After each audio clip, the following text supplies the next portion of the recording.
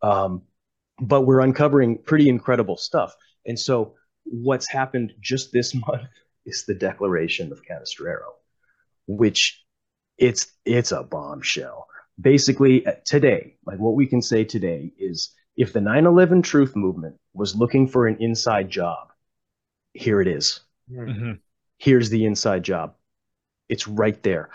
But what I wanted to finish up on this point with, just to give you a little bit of a broader picture of 9/11 truth and this whole topic, this all hinges on a couple of figures who we'll get into, and there's actually figures surrounding them, which we'll get into as well. But this all hinges on two individuals called Khalid al-Mihdhar and Nawaf al-Hazmi.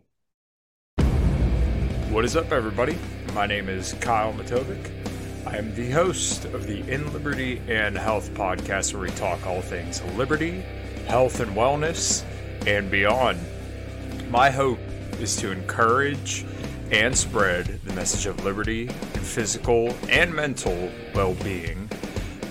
I hope you enjoy all the topics we talk about with our guests. We're on all major streaming platforms, so please sit back, relax, and enjoy.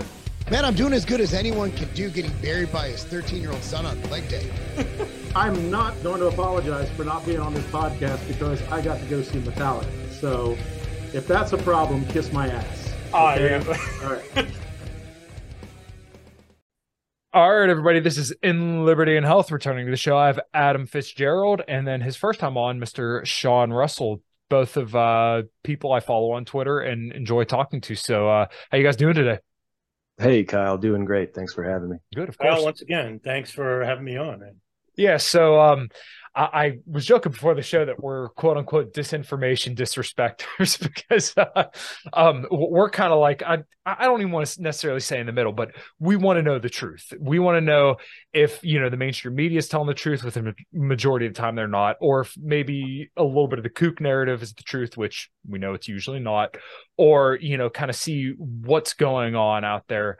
Because as Adam and I talked about last time, there's so much poison pilling that goes on in any one individual topic that whenever you disagree with something or like you disagree with either narrative, then both the extremes on the sides are going to say, well, you're just showing for this side, you're just showing for the other side. So when I talk about the treatment, which I'm sure you guys can infer what I'm referring to here, when I say, well, it looks like it's hurting some people, but it's not like population control, then one side says, oh, I can't believe you're simping for big pharma, and then the other side says, oh, this is very safe and effective. So I know it's a little bit of a tangent, but I don't know, any thoughts on that before we start rolling?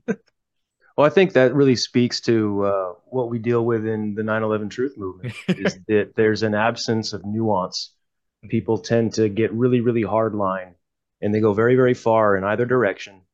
And it's like an ideological thing, I suppose, is maybe how you could look at it. It's almost religious, where people will disregard things out of sort of a almost dogmatic type attitude.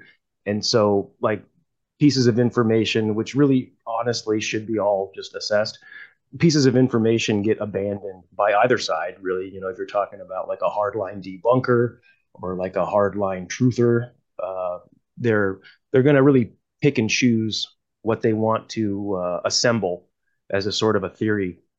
And it's that lack of nuance that I see constantly. I'm sure Adam sees it. You probably see it yourself, Kyle. You just alluded to this issue. People get really, really dug in on certain things, and they're blinded by it because they're going to disregard information. And I think it leads to people being incomplete. That's the 9/11 Commission. It's incomplete. So that's why I'm thrilled to talk about some of this stuff, especially these new releases and this new information that it is getting reported on, but pretty sparsely. And so I'm thrilled that somebody wants to talk about this stuff.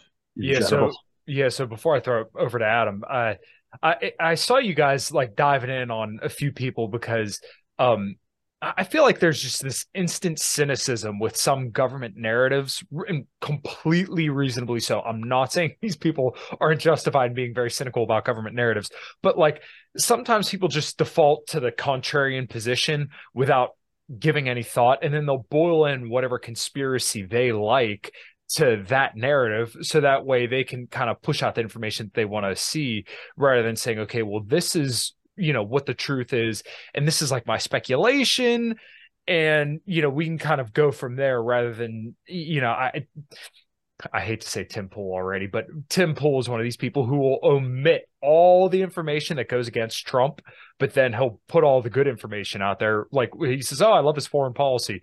Oh, no drone strikes, none of this. I'm like, you cannot say that. And then you can't claim to be a non-biased actor, because you're giving people information under the pretense that it's not biased, but you're omitting a huge amount of information that would that would make the person that you like look bad. And just that shit drives me absolutely nuts. If you would just come out and say, hey, I take full-blown concussions from Trump's penis all the time, okay, fine, you're off the hook.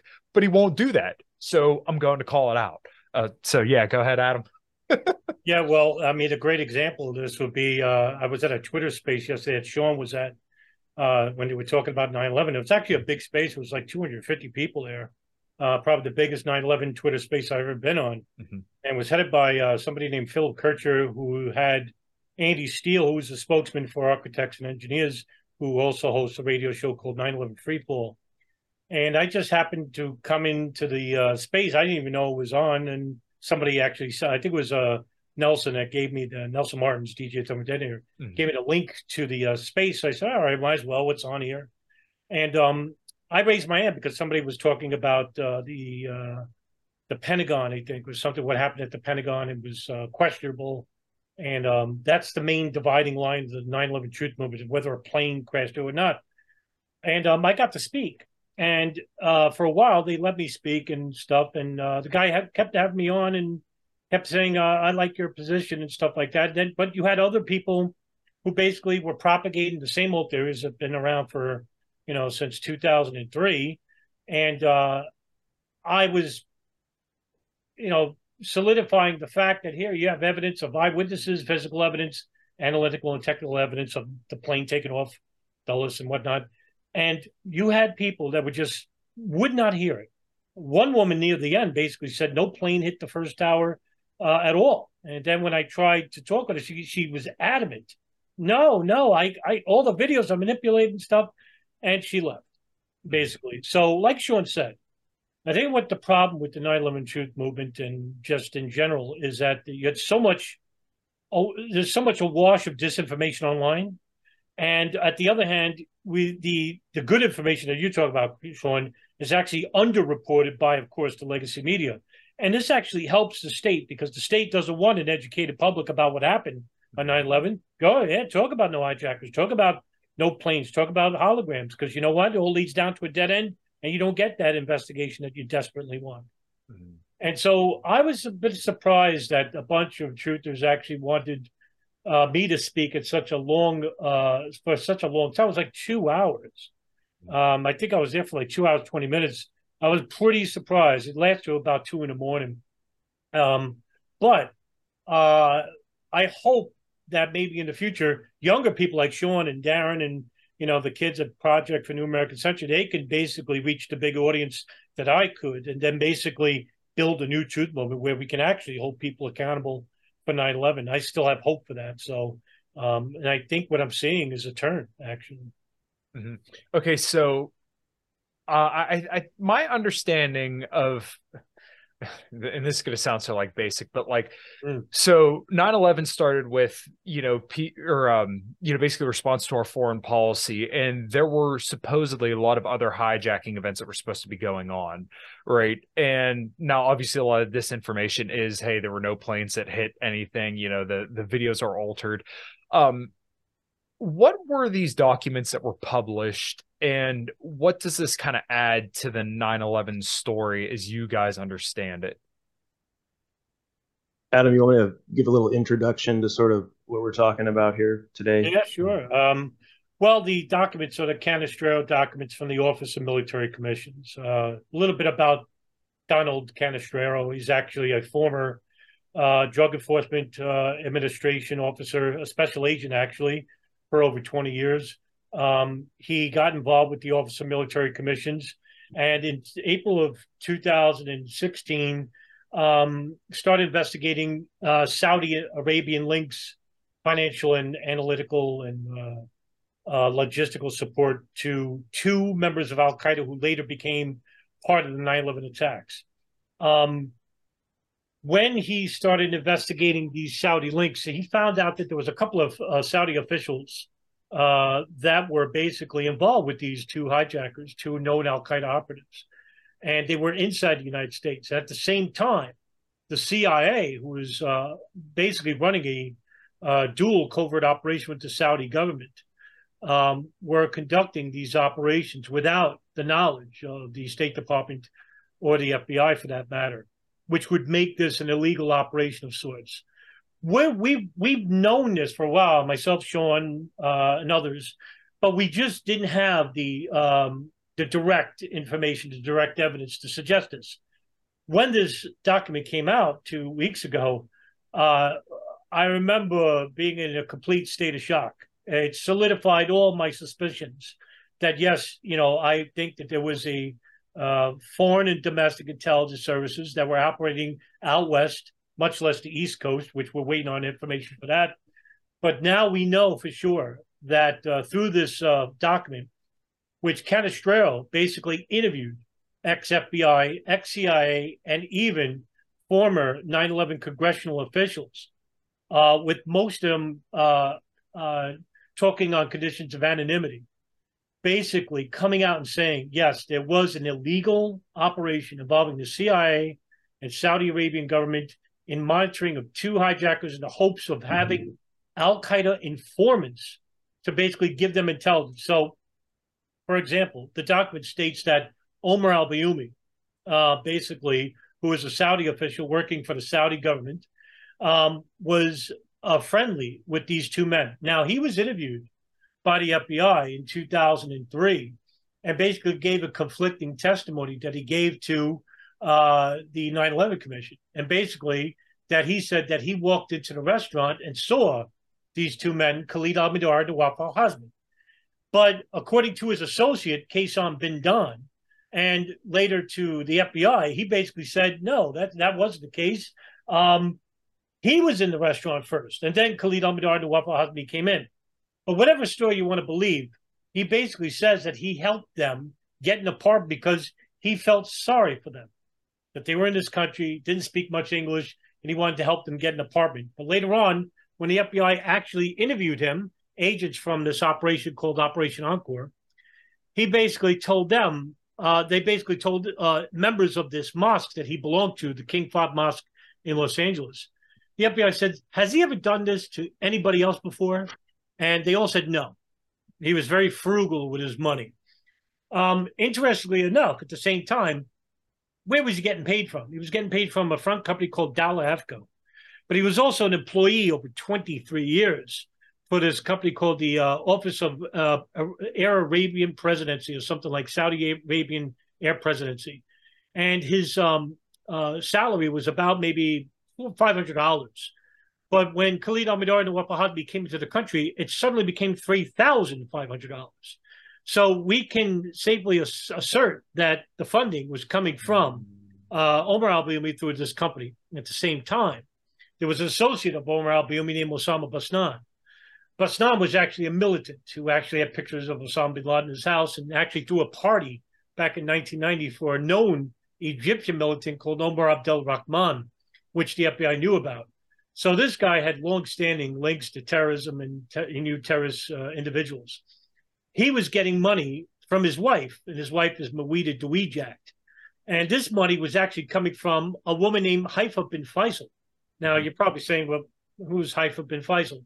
Well, she's the wife of the former U.S. Saudi ambassador to the United States, Bandar bin Sultan, who's nicknamed Bandar Bush because he's close friends with the Bush family. And their account was through Riggs Bank, which has very nefarious links to individuals involved with countries that propagate terrorism, especially Saudi Arabia.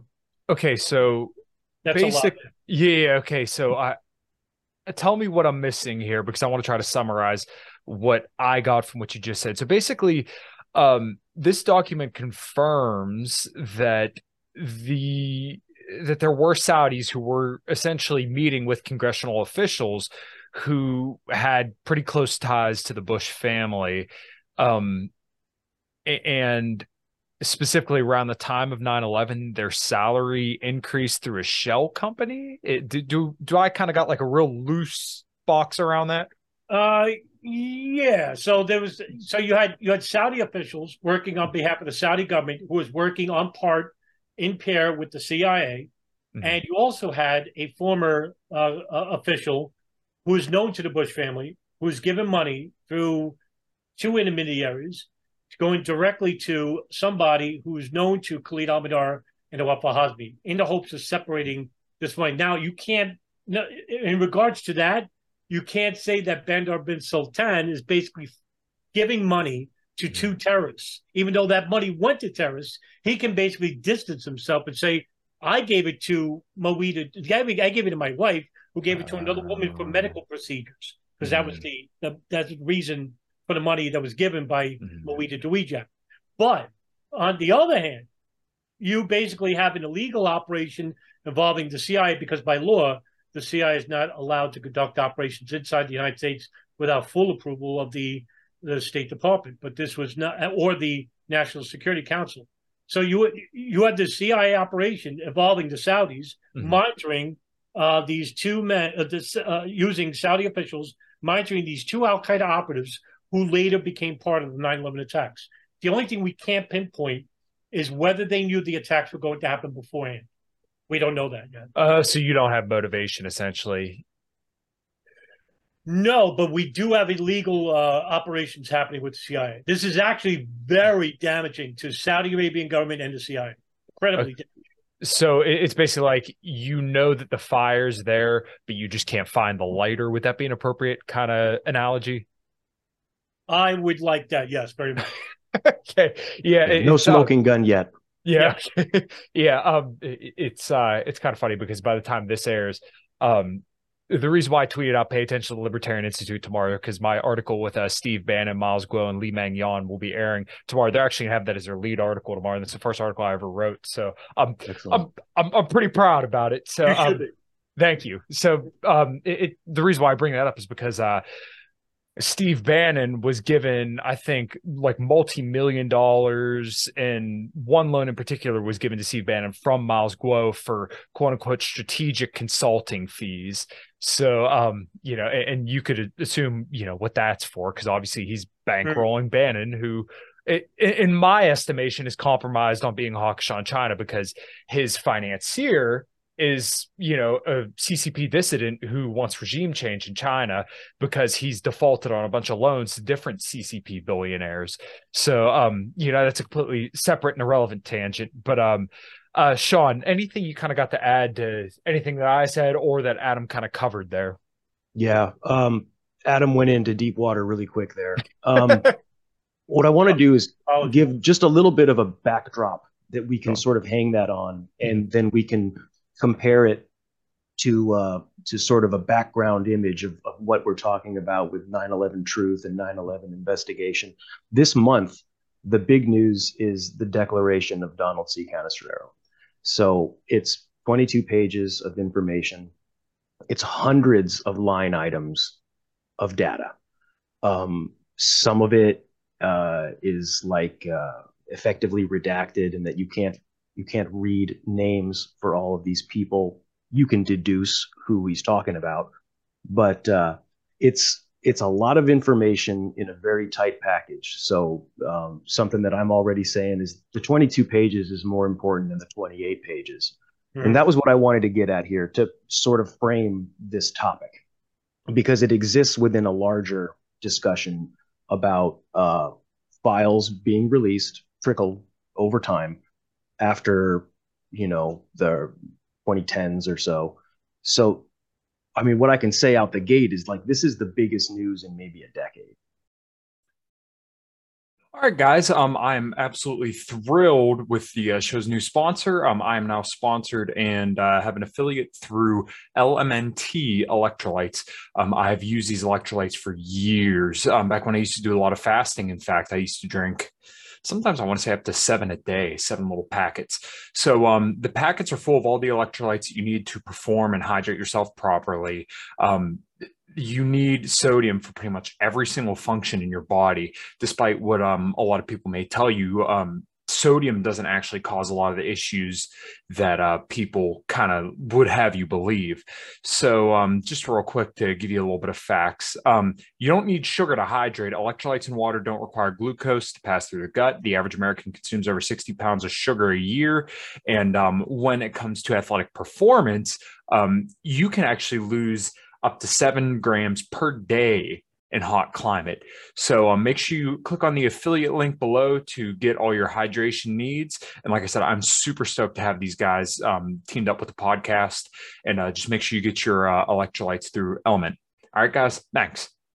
But it doesn't mean very much if you don't understand the backdrop here. So I wanted to just talk a little bit how we got here. So over the last year and a half or so, we've been seeing a lot more information finally released under the Biden administration, of all things. But we're seeing a lot more information released, and it's allowing us to fill in the gaps. So like what was alluded to earlier is like we sort of had a theory about what was really going on with the 9/11 operation and with the cover up afterward, but we were missing some details. So we sort of had to construct a loose framework about what we think this looks like. Now we're getting more of those details and we can plug those in. So what's been going on ever since the Obama administration is we've been working off of the 28 pages. Now, some 9/11 investigators, reporters, and researchers were already pretty sure that like, hey, there's something going on with Saudi Arabia. It's even kind of obvious to the common person when they just look at the national background of the 9/11 hijackers, even just according to the official narrative, right? The official story. And so the 28 pages released during the Obama administration was what was missing from the Joint House inquiry into the intelligence activities preceding 9/11. Basically, what did the intelligence services know leading up to this event? And then you can use that to sort of compare with what happened. What did everyone say after the fact, like with the 9/11 Commission, and how that all stacks up. So the 28 pages basically says, hey, we need to be looking at state funding. So like if we're talking about state terrorism, well, I mean, obviously Iraq got blamed for 9/11, and we all saw what happened over there in the Middle East. But in actuality, what you're actually dealing with is most likely Saudi Arabia. Well, they're an ally. Well, the 28 pages gave us that hint. Some people were already hip to it. Like, I'm pretty sure John Gold and others, they were already sure, hey, we're looking at Saudi state sponsorship at least. Well, ever since then, there was a long gap where we didn't have that much new information released. Now, we were working with the information that we had, and we were sort of trying to stack together what this all means. But about a year and a half ago or so, we started to get information from Operation Encore. So previously, we were working off the Pent Bomb investigation, which is really important just to look at, hey, what did the original investigators discover? What did they think? What did FBI think? What did CIA say or not say about all of this? And so what we now know is the information from Operation Encore, the follow-up to the Pent Bomb investigation. And that's given us even more information about what we were already basically assuming after we saw the 28 pages, which was apparently pretty mind-blowing in its day. Before it was released to the public, this was information that was withheld from the joint inquiry. And it was only known to certain members of Congress who were able to like basically go into a private room by themselves with no notes or cameras or phones, and they could look at that information, but they couldn't talk about it. And I believe that there was at the time a sentiment expressed by someone about how they couldn't speak about the information that was contained in those 28 pages, but it drastically changed the way they viewed United States foreign relations in the Middle East. And different 9/11 people interpreted that in different ways. But with the most recent information over the last year and a half or so, it's like well beyond that, and all the details are coming out. There's thousands of pages of the Operation Encore files that I haven't read them. I think even Adam is like a machine over there trying to read through them all. He probably hasn't got through them all either. But we're uncovering pretty incredible stuff. And so what's happened just this month is the Declaration of Canestraro, which it's a bombshell. Basically, today, like what we can say today is, if the 9/11 Truth Movement was looking for an inside job, here it is. Mm-hmm. Here's the inside job. It's right there. But what I wanted to finish up on this point with, just to give you a little bit of a broader picture of 9/11 Truth and this whole topic, this all hinges on a couple of figures who we'll get into, and there's actually figures surrounding them, which we'll get into as well. But this all hinges on two individuals called Khalid al-Mihdhar and Nawaf al-Hazmi. They were the burliest of the muscle hijackers that took control of Flight 77 on 9/11 and hit the Pentagon, which incidentally would have been like, you know, the bigger act of war regarding that day.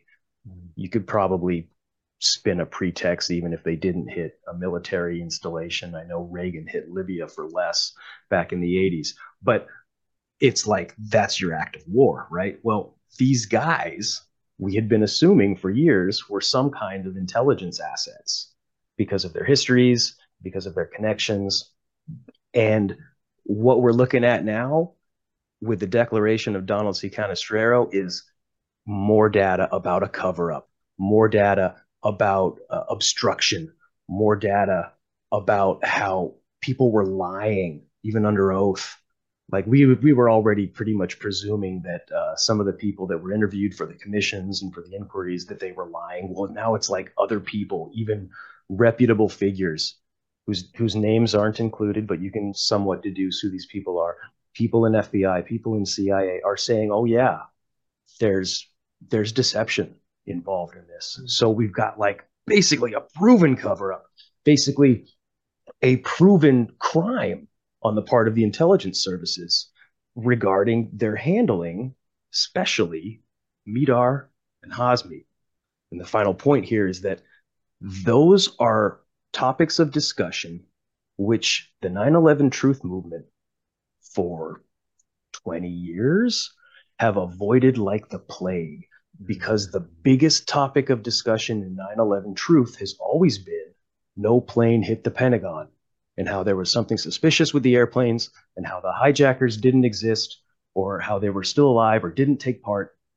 It's the link that leads you to the intelligence services. So the point here, again, to reiterate, is if the 9/11 Truth Movement was looking for an inside job, well, it's right here. But if you don't believe that there's hijackers or hijacked airplanes, if you believe that a missile hit the Pentagon, none of that matters. If you're trying to argue that, say, law, you can't make a strong argument for any of that. And all of that goes out the window, which Adam talks about that all the time. He's like a broken record, he says himself.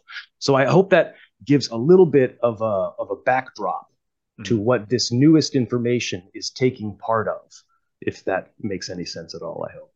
Okay, so kind of what I got from that was basically, what were the hijackers on Flight 77's names again? I just don't. Well, we're talking about Khalid al-Mihdhar and Nawaf al-Hazmi. Those are bin Laden's handpicked, seasoned Al-Qaeda veterans. They fought in the Balkans. They're like, you know, bad dudes. Okay. So they were known terrorists, by the way. And they were the hijackers on the flight that hit the Pentagon, correct? They're 2 out of 5, or the number is disputed, actually, but yeah. Okay. All right. So it's so funny because, like, in my mind, you would think, and I'm sure you guys probably battle this mental thing all the time, it's like, this is like red meat for the truth movement right here, because everybody agrees that the intelligence services are bad, right? And from what I understand of everything I've heard you guys talk about, like this is such a big topic. Like to me, it was almost simpler to just say like, oh, well, 9/11 was just, disastrous foreign policy mistakes. People got pissed off and then hit the Twin Towers. But like the more I learned, the more I realized I know nothing. And that's usually a fascinating thing, but like it still is. But like at the same time, it's just like, holy shit. But it seems like it was a perfect storm of egos and the intelligence agencies kind of button heads that caused either malfeasance or complacency in 9/11 happening. So from what I understand as well, and I think you guys have covered this, is that the intelligence agencies knew about these guys and there was lots of documentation of them, and they knew that something was going to happen. And then when something happened, then they were like, oh, well, I guess we have to go invade Iraq and set the Middle East on fire. And these documents that were just leaked are, as you guys kind of said, a little bit more of a link in this chain that's building the full thing. Yeah. Adam, speak a little to that. You can go a lot of different directions with it, but pick that up, Adam. Could you repeat that question again? So basically, like with the two people on Flight 77, these documents had kind of tied them a little bit closer between the intelligence agencies and the Saudi Arabian government, correct? Oh, yeah, without a doubt. Okay. I would even go so further as you can tie at least two domestic agencies in suppressing information. And the one agency hardly anyone talks about is the NSA. The NSA is the one agency that has the most information regarding all of the hijackers and their associates, because they had two monitoring operations that were working simultaneously one another. One was a phone tap of bin Laden's satellite phone. It's disputed when this started. According to some CIA officials, it started in '92. But what we do know is that they knew of a number in '96 that was tracked to an Al-Qaeda communications hub in Yemen. And this is actually a house that was resided by one of the hijackers, Khalid al-Mihdhar. And the NSA began monitoring that number as well. So they had two open lines. But bin Laden got rid of the satellite phone in '98 after the embassy bombings. And what happened was this phone line in Yemen became the most surveilled house in the world, because the NSA told the CIA about it and the FBI, because the NSA doesn't do human intelligence. They only do signals intelligence. So they was listening to phone calls, but the CIA put a bug inside the house, and they only listened to the phone calls that were outgoing. And they asked the NSA, can we get the other half of the transcript? And they said no. So basically, they were monitoring this house 5 years before 9/11, and they knew that there was a person named Khalid who was living at this house, because he was married to the daughter of the owner of the house. And basically, this information was kept from the FBI and the State Department all the way until after 9/11. I mean, it was just stunning, because the CIA knew these two guys, Khalid al-Mihdhar and Nawaf Bahavmi, had links to Chechnya, as Sean said. They were served the Chechen War. In fact, their military commander was Ibn Khattab, and Ibn Khattab is an associate of bin Laden for many years. Can I stop? Can I ask you a question here? So, the FBI had information, or I'm sorry, the CIA or the FBI, whichever intelligence agency. I'm just CIA and NSA. Okay, I'm sorry. So the NSA had all the information on these two individuals, but they purposefully kept it from the other one. Yeah. Okay. Now that's okay. Let me add to that. The only reason why the CIA knew is because they had a CIA analyst working with the NSA regarding the monitoring system. So they basically, the CIA basically knew, but the NSA told them about these two individuals, because in the hopes of gaining photographs to the faces that they were listening to. And they had all this information prior to 9/11, correct? Yeah. Oh yeah. 5 years. Okay. So I guess real quick, let's put a little pin here. Sean, go ahead. What do you think the motivation was? And then Adam, I'm curious your thoughts on that as well. For them not sharing the information. For withholding information. I'm going to be conservative and I'm going to say that the intelligence services are very proud, um, and they think that they're in control because they probably are. For a large part, they probably are in control of the things that they're doing. And I'm gonna just give everybody the benefit of the doubt that they thought that they had everything under control and that this Frankenstein's monster was all under wraps and it was going to be okay because as what they're saying is that, well, what they want is a mole in Al Qaeda before 9/11. They want to have somebody on the inside, and I don't doubt that. Why wouldn't they? And so basically having a, hey, hands off of these basically red flagged terrorists in Midar and Hazmi who are like they have links to the USS Cole bombing in Yemen, like known terrorists who are basically hands off characters, that if what they want to do is flip these guys, okay, they thought they had the Frankenstein's monster under control. And maybe they could have gotten to that type of attitude over years because they'd been dealing with the Mujahideen in Afghanistan for a decade back in the 70s and 80s. So maybe they thought it was okay. I think it's way worse than that, but to give everyone the benefit of the doubt, probably it's at least okay to suggest that the intelligence services thought they knew what they were doing. Mm-hmm. But there's an implication with that too. Mm-hmm. Did they know what they were doing and what were they doing? That's a whole other topic. Right. So basically the question would be, did they know what they were doing in terms of, we know we're withholding this information and this is our end goal? Or did they say, hey, we know what we're doing, this is under control, don't worry about it? That's kind of the question that you're asking. Well, a lot of stuff was just ready to go as soon as they had the pretext. So that's why it gets a little disturbing, and there's a lot to say about that. Sure. Okay, Adam, so what's your thoughts on their motivation? And I made sure I put a note here because I know you were kind of outlining the link between the intelligence and then the documents. So what do you think the motivation was for withholding information? Do you kind of agree with Sean's analysis, or, like I said, just curious your thoughts? I'm going to be a coward and follow Sean's link here, but I'm going to be a little bit daring as well.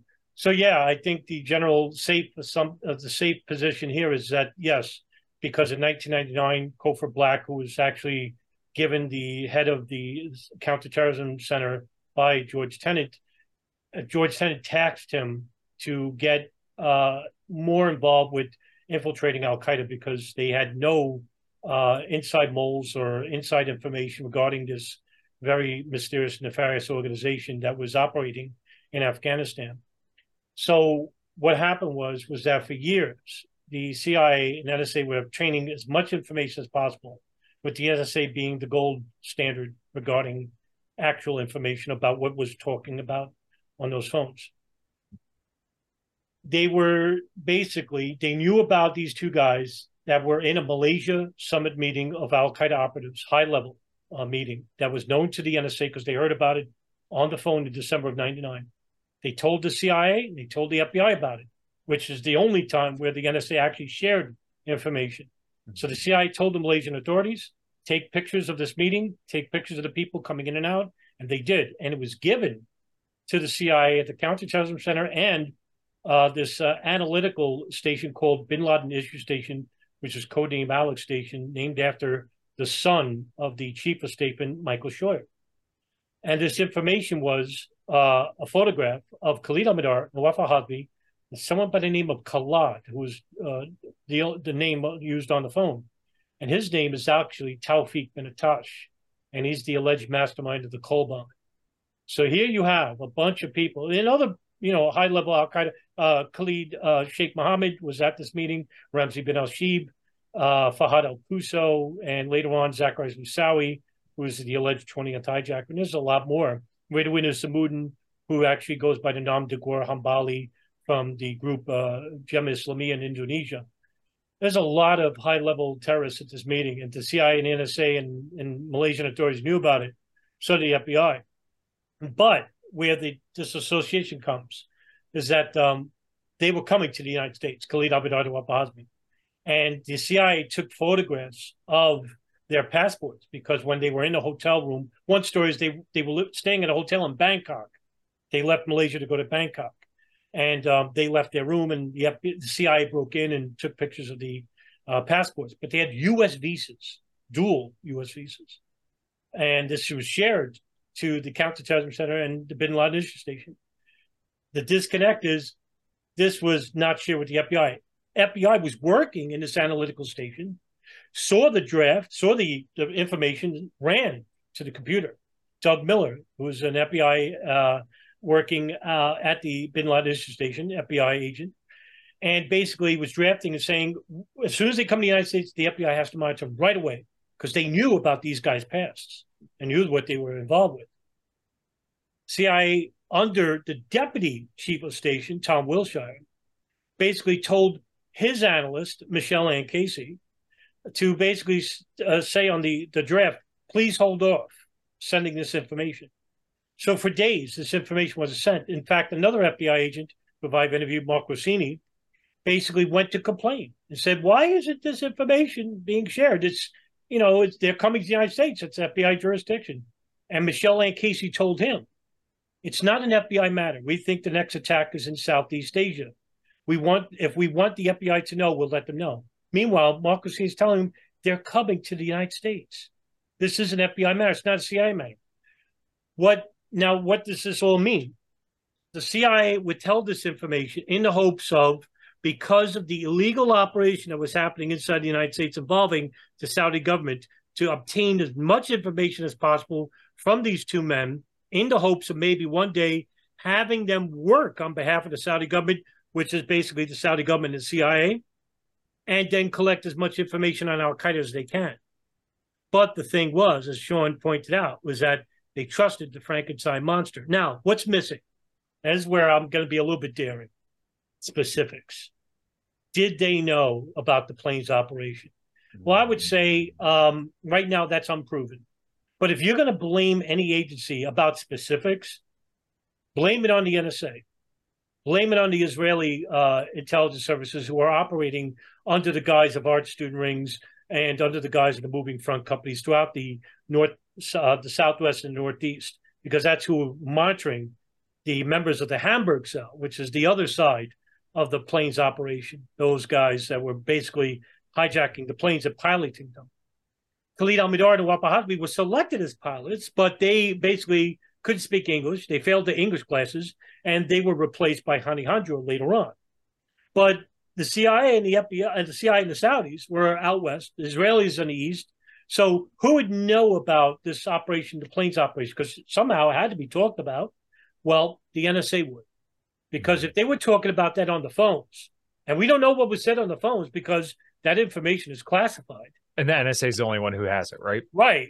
Now, the Israelis themselves were living close by to the Hamburg cell, the pilot hijackers. They would know. The muscle hijackers were not told at this point. That's what I'm saying. Muscle hijackers came later, but they weren't told about the operation until days before, or like a week before the attacks. Some of them knew, but most of them didn't. But the pilot hijackers would know because that's what they were selected for. And who was following them? The Israelis. So you have the Saudis, the Israelis, the NSA, and the CIA. I'll keep on the side for now because we can't prove that they knew about specifics. But if I want to be daring, I would say those intelligence services would know because they were listening to the phone calls and they were living right nearby the pod hijackers who would know about the operation firsthand. And the CIA, I can't say that they knew, so I'll go with Sean on that one. I would say that if anyone knew, it would probably be either George Tenet or the director of operations, James Pavitt, or even Cofer Black, the counterterrorism director. But I would say that very, very few people knew about the specifics at all. Okay, so now one thing that kind of came up for me right there, a lot of people want to point to Israel and, a certain demographic of people and say this is all them because this kind of fits their narrative, which It's understandable because that government does do a lot of bad things and then is very, very heavily intertwined with our own government. Um, it kind of sounded like there's a tie between Israeli intelligence and the NSA because, the dancing Israelis and then the moving companies over on the East Coast. So suffice it to say, was there significant connection between the NSA and, Israel? That's a leap. Okay. There is no direct evidence showing that the NSA and the Israeli intelligence services were working on the pre-intelligence operation of 9/11. There's no Okay. evidence to suggest that the Israelis were working with anybody in the American government at all. Mm, Could that have been secret?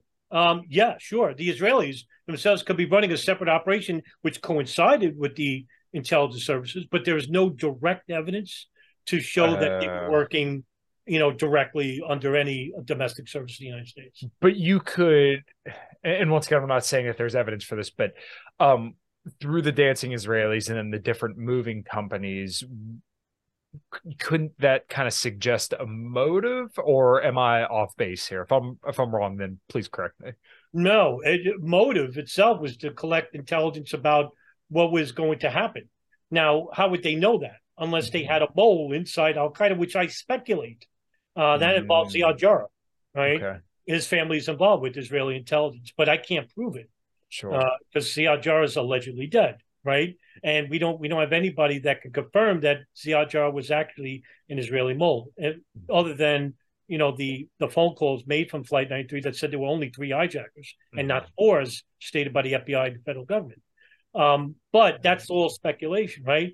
But if you wanted a mole inside Al Qaeda, the Israelis may have had that, and if that's being related to the Israeli intelligence services, well, that's the reason why they were running those separate operations, to make sure that this operation is successful, because it actually benefits Israel. When the United States gets involved, it destroyed, the preconceived enemies of Israel. Now we're talking about foreign policy guidelines and that predate 9/11 and which benefits each government. But like I said, there's no direct evidence for any of this. So. Okay, yeah. The thing that kind of comes to mind is just, once again, Israel would want domination over the Middle East, and it benefits them for the U.S. to be at war with Iraq. So, obviously, the motivation between seeing, the once again the moving trucks and the dancing Israelis, and then the overall outcome being beneficial to Israel. In my mind, that kind of forms a full circle. But as you said, there's no evidence to necessarily put a nice bow tie on that. Sean, do you have anything to add, or and Adam, if I'm, like I said, if I'm off base, then correct me. That's a great question. It's tough to answer it because, as Adam points out, the information isn't there. Yeah. So what we can show is that the Americans and the Saudis were working in some form of coordination. There isn't anything in the files that suggests that there's that kind of case with the Americans and the Israelis. There's just nothing. Okay. So take from that what you will. The entire absence of it. Maybe there's something to the fact that there is nothing. Maybe there's something to that, but you can't say for certain. But talking about foreign policy and all that stuff, that's relevant. All of that. It's a bit of a can of worms. Yeah. Okay. So now what were some of like the most egregious violations that you guys were kind of seeing? Because I know, Adam, you made a video on Mindy Robinson. Sean, I see you grinning. So maybe I should throw it off to you first. What were like some of the most ridiculous takes that you've seen on this? Because I know I have some followers that I said just want to point the finger right at Israel right away and say that, that they're entirely responsible for this. But yeah, I think that was part of what Mindy had said. So, Sean, I guess go ahead first, and then Adam, you can kind of tag on anything else you might have seen. Well, as we've already basically said here today, 9/11 is a huge topic, and it spider webs out in many directions. Regarding what we're seeing this month, it mostly pertains to Flight 77, the Pentagon attack, to a degree, Southeast Asia, and to a degree as well, the attack in Yemen on the USS Cole, and it pertains to Saudi intelligence services. And also, there's a factor sort of nested in with the Saudi intelligence services, which is the religious aspect. They're almost intertwined. It's a really interesting thing to sort out. We probably won't be able to come to a great revelation on that today, but what you're dealing with when you're talking about Saudi Arabia is like it's two or three things at once, because you've got a monarchy, it's theocratic, and you've also got spooks, the intelligence services, and the GID. So there's like these factors which are intertwined. But if you're going to try to bring something like the Israelis into it, well, with Midar and Hazmi and the operations on the West Coast, like it's not really there. And with the Israelis, it's all on the East Coast. And I mean, if you're talking about funding out east, then you're bringing it back to KSM again, because KSM's nephew was sending money, or he actually had a couple of nephews. One of them bombed the World Trade Center in 1993, and another one, Ammar al-Baluchi, I think his name is, sent money to 9/11 hijackers. And so that's East Coast stuff. That's the moving companies, like you point out.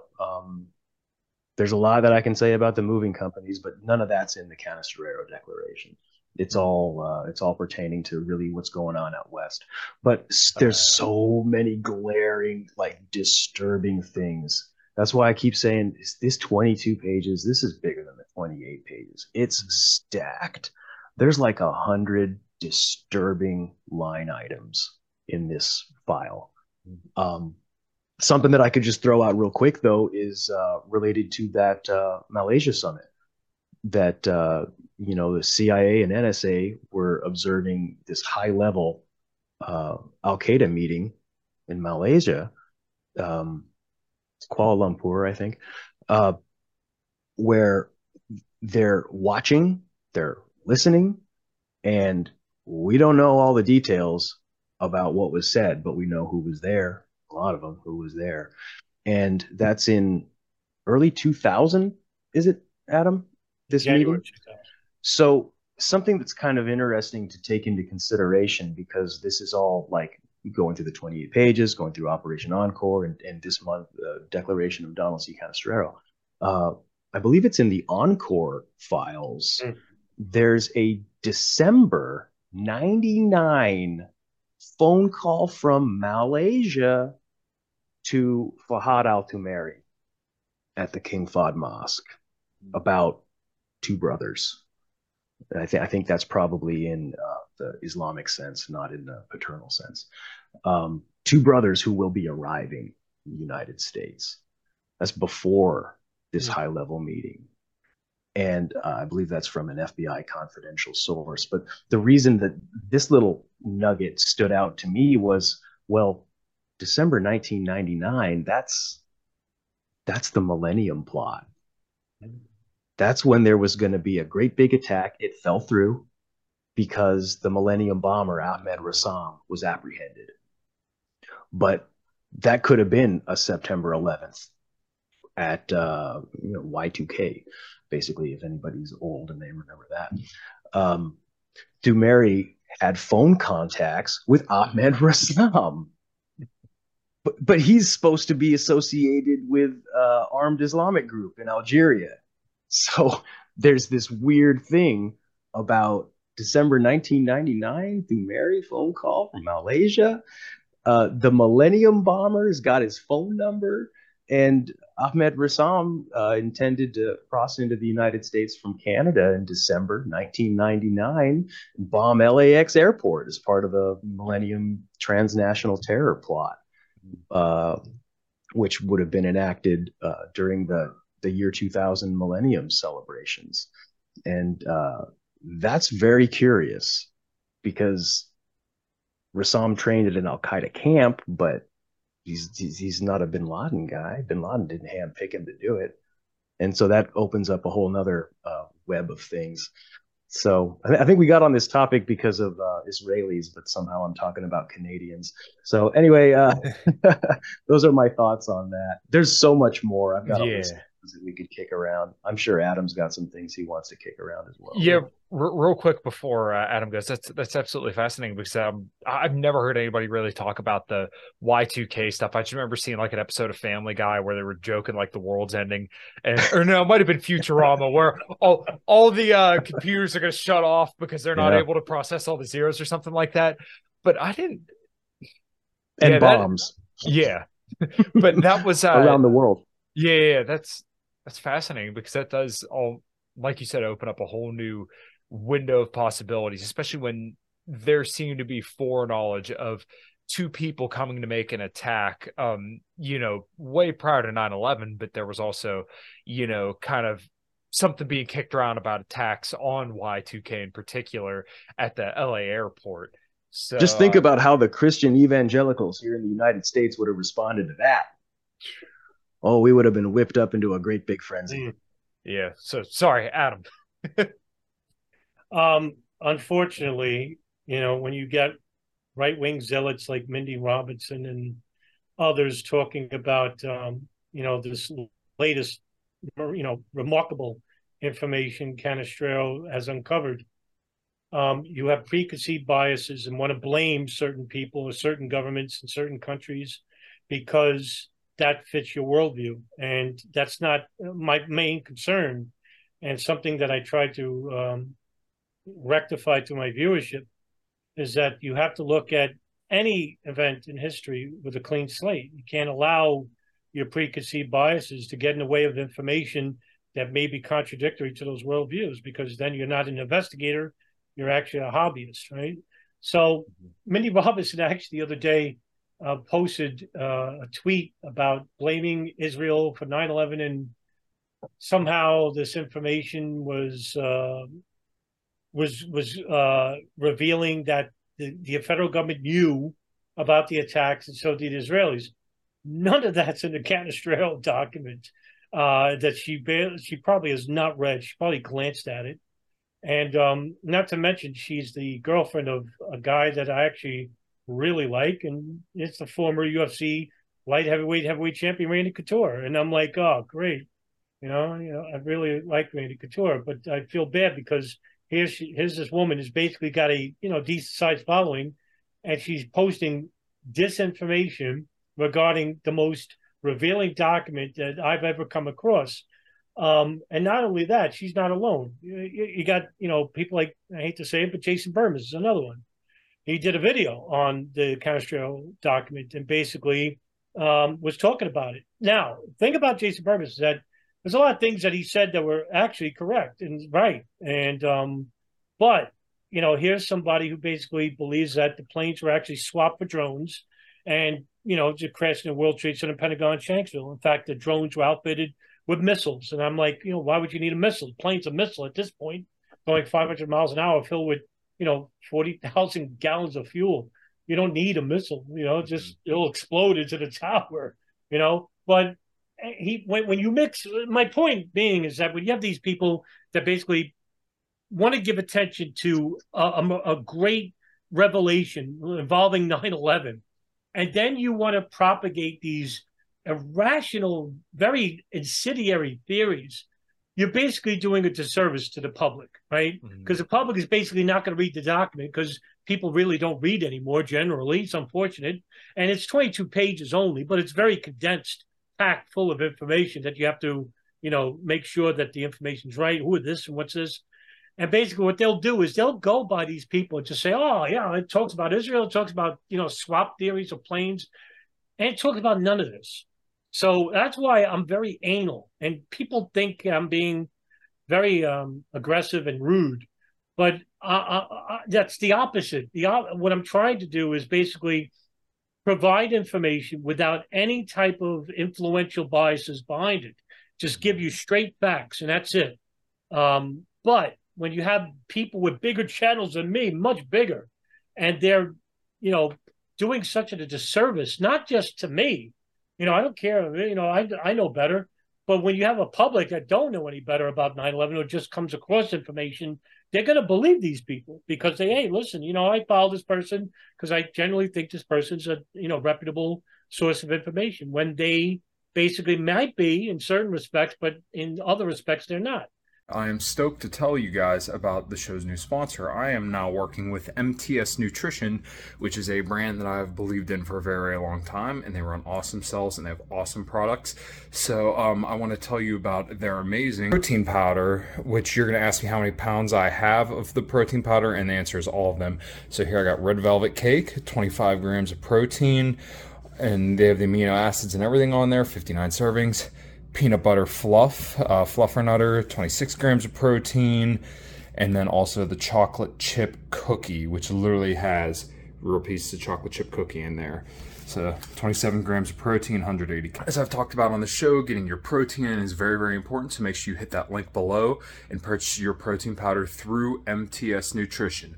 Boom! When it comes to 9/11, it's unfortunate that it's saturated with these fringe theories that basically hurt really big information. I think Sean brought it up earlier. You have a conspiracy at your disposal. You don't need these fringe theories to give it a bigger conspiracy. The irony is that, these fringe theorists of the truth movement, talk about this conspiracy involving government and, the intelligence services. Meanwhile, they're covering up a much bigger conspiracy than they could even imagine by hiding or blanketing the actual facts and the information with fringe theories. Mm-hmm. Yeah. One thing that I've always just lost my shit over was when people say a certain treatment is population control and they start pointing to excess death over the last couple of years, and they just look at that. I'm like, well, then you have now forgiven all the lockdowns and everything that happened over the last 3 years, because now you're ignoring all that and just pointing to this. And like, I would hold these fuckers to account for what they did in 2020 and 2021. And telling all these people that they can't go to work and what that does to people. And I mean, I was going through paper after paper, going through websites to find statistics on unemployment deaths over the course of 6 years, and then, missed cancer screenings and all this kind of stuff. But when you just say, oh, the treatment is population control, then once again, now all that shit goes out the window, because now you just have a ridiculous theory that you want to push. And yeah, it gets clicks, and yeah, everybody looks and agrees with you. But, it's like you're pissing up a rope while I'm trying to climb up that rope. I can't do anything here. My hands are fucking sliding because you won't stop, tarring the fucking baby. You've made it now a mess that now anybody who disagrees now looks like an idiot, thanks to all these people who just want to get clicks and want to get attention. It's kind of what I think I replied to a thread that both you guys were on, calling Mindy Robinson. At one point, she was just a thirst trap for MAGA people, and now she's a libertarian engagement broker. And this is essentially what people do. They'll have like just plain takes that don't give you anything and just get your attention and clicks. You get a like and a retweet and then move on, but you don't get anything out of it. But though people like us who want to provide good information, and yeah, sometimes I throw out ridiculous shit there just to talk shit, but like, it's so funny. If I go after somebody, thousands of views. But if I give you a thorough breakdown of information or try to provide you something that's going to help you, then nobody looks, nobody cares. So it kind of goes to what you guys were saying about Jason Burmis. If you say, oh, look, no planes there, or a missile hit the Pentagon, then people are like, oh my God, really? And then now, they're going to go to his channel and they're going to give him all the super chats. But though the people who are saying like, hey, this is the breakdown of this document, this is the information without any hyperbole, then people are just like, okay, whatever, where's my, I want to go see somebody fucking a donkey or something. I don't care about this boring, dry shit. It's just awful. I can't stand, this too long didn't read generation. Idiocracy. My balls. Yeah, it's my problem. My problem is I'm very dry. One person actually called me years ago the Robert Smith of 9/11 because I'm so depressing and just just downtrodden, right? But I'm only providing information, evidence that people could use, and that's the only thing that matters to me. If I speculate, I'll say it. I'm speculating. Jason Burmis actually said in that video that, if I say I'm speculating, I usually say it. But then, in the same video, he's speculating, but doesn't say he's speculating. So Yeah, it hurts. But the good thing, I criticize his points, but the good thing is he's talking about it, and this might bring attention to the public saying, "Well, what's this document about?" So that's the plus side of this. So. Yeah. But can he simplify it? Yeah, there's that saying, and I think it's actually pretty useful, that if you can't break it down in a simple way, then you probably don't know it well enough. And that's completely butchering the quote, but yeah, like if I couldn't explain to you something on your car, then that's a fault on me, because as a dude who's been fixing cars for 10 years, that I should be able to boil this shit down basically and simply enough that anybody can easily understand it and digest it. And that's kind of also the other problem that I think sometimes we may have on our side, is that I see people do this where they just go information overload. And I don't necessarily think we do this, but like there will be people who just dump studies and sources on top of people. And it's like, well, they're not going to fucking read that anyways. So like you need to find a way to give them the steak and sizzle, but you got to find that happy medium of steak and sizzle, not all sizzle, no steak, or all steak, no sizzle. My problem is that I'm guilty of this sometimes. Like I'll just talk about a specific point about 9/11 and just go, completely an hour into it and then lose people. I'm guilty of this, but now I've learned to basically condense that point. And I don't do hour-long videos anymore. I do maybe 7-minute videos with visuals and whatnot, even though I still use Movie Maker. Yes, I'm old. But yeah, no, I try to condense a certain, but 9/11 is so, it's so expansive. It's so complex, but you don't need to look at it that way. I mean, I do, but you can get a general sense of what took place before 9/11. You don't have to know what happened after 9/11. You know what happened. You're living it. But before 9/11 is the history that is, as Sean said before, incomplete, and has been saturated by fringe theories that basically blanket the cover up involved with the intelligence services and the federal government and foreign governments as well. Yeah. So, Sean, was there anything else there in those documents? I know you mentioned a phone call about two brothers. Was there anything else in there that you found particularly interesting? And then, Adam, I'm curious your thoughts as well. Oh, absolutely. Yeah. Give Adam the chance, and I'm sure he'll let it rip. It's stacked.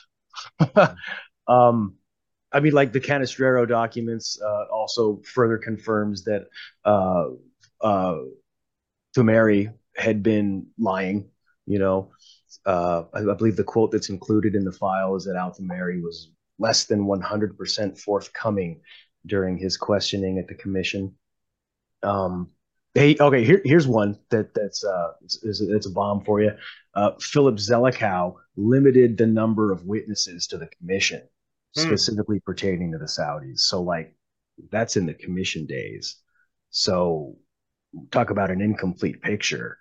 When the guy in charge of the whole commission is going to limit information, now that's really egregious and weird. And I'd love to hear people try to explain that away, because that's just shameful.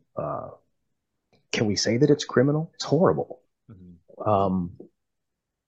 There's also Bayoumi was under investigation by FBI even before the 9/11 attacks, and Zelikow fired a commission staff member for trying to obtain an index of the joint inquiry report. So there's all these weird things that we never probably would have guessed. I don't think we would have even imagined these weird situations that are now in the Donald C. Canestraro Declaration. And I mean, I guess it's worse than I thought, basically. Yeah. Seeing this newest information, it's worse than I thought. There's so much stuff. Here's more stuff from the Canestraro report. Osama bin Laden station member was blocked by order of the deputy head of the Alex station, Tom Wilshire, from sending a Central Intelligence report outlining the possible presence of Al-Midar and Al-Hazmi in the United States. Wilshire was at the time working with the FBI on the USS Cole investigation. which would pertain to Midar and to a degree Hazmi. The same station member blocked by Wilshire would also be told by CIA officials at UBL station not to cooperate fully with the congressional investigations. And consider also when Mark Rossini of FBI was interviewed by Inspector General, CIA officials were present, making sure Rossini didn't say the wrong things. The UBL station member would also recall, this is nuts, would also recall overhearing CIA Director George Tenet. Would overhear, I have it written down here.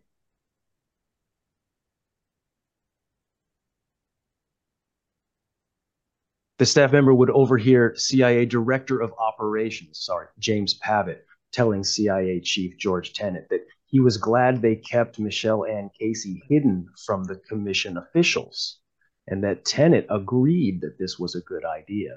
The staffer stated that this indicated that the two CIA officials had conspired to obstruct the 9/11 Commission. I'm flabbergasted. Yeah, it's just like the more and more I learn, the more and more it just looks like there was so much ego and malfeasance at play, where there were literally people obstructing each other from every single freaking direction at every single opportunity. I mean, it's so fascinating to think that the events of one day just go off in millions of directions. I mean, like it's hard for me to fathom all this. And I told Adam, and I think you might have caught a little bit of the tail end of this, like all day today and yesterday, I've been listening to like you guys talk about this stuff, and it's just like, oh, there's so much there. So, anyways, Sean went on there for a little bit. Adam, your thoughts and anything that you really took away from the Canestraro documents? Yeah, in fact, I'm glad Sean brought up the after effects of the attacks, because there was another point of contention in the Canestraro files that comes from a confidential source, CS8, where he basically talks about the CIA being tasked to the counterterrorism center in San Diego. And basically, this CIA liaison officer was actually spying on the FBI to see what they knew about al-Hazmi and al-Midar and the links to the Saudi government, because remember, al-Hazmi and al-Midar actually landed at LAX, but then moved to San Diego, where they were met by Omar al-Bayoumi and Fahad al-Dumeri. Omar al-Bayoumi and Anwar al-Awlaki, who's an imam at a mosque that they attended. Fahad al-Dumeri and Osama Basnan were in Los Angeles, and then they got them to move to San Diego, which basically was set up by Omar al-Bayoumi's payments and stuff like that. CIA wanted to know what the FBI knew at that point, because the FBI was conducting the investigation, which was called Pent Bomb, that Sean brought up before.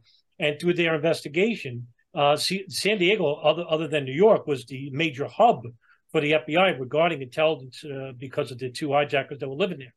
So the CIA was basically spying on the FBI in their investigation and relaying that information to the counterterrorism center in Langley. And this is actually unbeknownst to the FBI, because they thought that the CIA was working with them, not against them. But as Sean brought up, this was not new, because in the year 2001, the one man who told the FBI told the CIA analysts not for the FBI to share that information about al-Midar and al-Hazmi in the country, Tom Wilshire, went to work as a liaison with the FBI in their investigation of the Cole bombing. And what was he doing there? Well, basically, fishing. He wanted to know what the FBI knew, not about the Cole bombing, but basically about Midar and al-Hazmi's connections to Khalid, because if they can make that connection, this is no longer an intelligence matter for the FBI. It's now a criminal matter where they can get involved and arrest al-Midar and al-Hazmi for their connection to the Cole bombing. But because that information was not shared with the FBI intentionally, might I add, this becomes, as you said, Kyle, malfeasance, and as Sean said, maybe even criminal. I'd like to know if there's a statute of limitations actually regarding it, but there probably is. But again, the CIA continues to this day actually to say that we never withheld information. They're still lying about it to this day. So, Adam, I think you've mentioned filing FOIA requests to get some of the information. And the NSA would kind of be, and once again, correct me if I'm wrong here, but like if you were to get information from the NSA, that could kind of put a bow on a lot of this because they're the only ones that would have the metadata that could kind of explain some of the communications that were going on through some of the people that were here and some of their communications, let's say with the Saudis or different terrorists, right?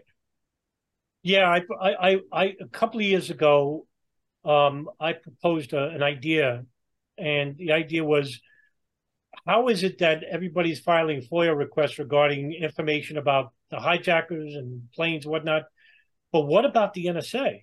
And what were they listening to these phone calls? I always said that, we could make or break the case right here for 9/11, because if I proposed a question to Thomas Drake, the former senior executive of the NSA, on Twitter. I said, Tom, is it possible that we could file a FOIA regarding the phone calls that were listened to by the NSA? And basically the NSA, heard every single phone call. If we go back to 92, but just say from 96 to 2001, that's 5 years of all the phone calls made in that Yemen hub and a communications hub worldwide for Al Qaeda. And not to mention bin Laden satellite phones at the same time. I said, is it possible? And he said, it would be, I'll try to do the best to quote. He said to me, I would be assured that it would probably be protected under a certain executive order. But all of that is classified because the trials haven't started, right, in Guantanamo. We're still waiting. He also told me that that it's a pipe dream, but you could try. He goes, nobody's ever done it before. I said, yeah, that's right. Nobody's ever tried before. And I don't know, I'm not too experienced. I did it once regarding the flight manifest of Flight 23, the fifth plane that TMZ talked about now. A couple of years ago, I tried to get the flight, but I'm not law enforcement, so they told me no. I'm not allowed to get it because I'm a public servant. So basically, what I'd like to do is maybe get somebody who's really experienced with FOIA requests, like a Jason Leopold, right? And basically talk to him about filing a FOIA request regarding what the NSA heard. And according to Thomas Drake, and this is from him, Thomas Drake basically said that the NSA had so much metadata, emails, phone calls regarding those lines, that if it was shared, they could have stopped 9/11 altogether. Right. They had all the flight information regarding the hijackers, what times the planes were going to take off, all the tickets, information, phone calls made by bin Laden, Dr. Ayman al-Zawahiri, Mohammed Atta, God knows who else. All this information they had. And the NSA basically said that their excuse is that they didn't transcribe all the data through their program Trailblazer in time to stop the attacks. Well, regarding the analysts for the NSA working those lines, they didn't hear the phone calls, or maybe they didn't speak Arabic or whatnot. I don't know, right? But let's just say that they were talking about the attacks on the on those phone calls, and that could have been stopped. Well, we could hold the NSA accountable. Hey, we knew about the attacks, but we don't know it because we don't know what was said on those phones. What if Al Qaeda wasn't talking about the attacks at all? That they weren't behind it? That's a stretch, because we do know that they were behind it because they, Ramzi Youssef and Khalid Sheikh Mohammed, before they were tortured, actually gave a confession video interview to an Al Jazeera reporter, Yosri Fuda, before they were captured, right? So at least we do know that they were, partly involved with 9/11. But, we can actually surmise who was involved, who wasn't involved, and what time the attacks were known and whatnot, and why didn't they stop it? Why didn't they share it? And that's what I like to file a FOIA request for that. But I know it's a pipe dream, because I know that information is classified, and we'll never know, because we'll know. That's why. Right. So I guess I'll throw this over to Sean, and then Adam, you can tag on after that. What would you have any hesitation in saying that the NSA is then directly guilty for allowing 9/11 to happen? Or would you be hesitant to say that because, let's say, maybe it was like just the bureaucracy of the NSA that would make them not, or that would make it so that they would miss this crucial information because, as Adam just said, they had enough information to stop 9/11, but maybe we could grant them the benefit of the doubt and say that, they just didn't listen to it, they didn't process it. In my mind, it sounds like these fuckers are guilty. They let this happen, but then, there's also the less cynical part that could just be, once again, they had a lot going on, and maybe the individual at the time didn't, put two and two together. What are your thoughts there, Sean? I think it's a heavy charge. Mm-hmm. That's a heavy charge. Yes. I would be very hesitant to assert that. Mm-hmm.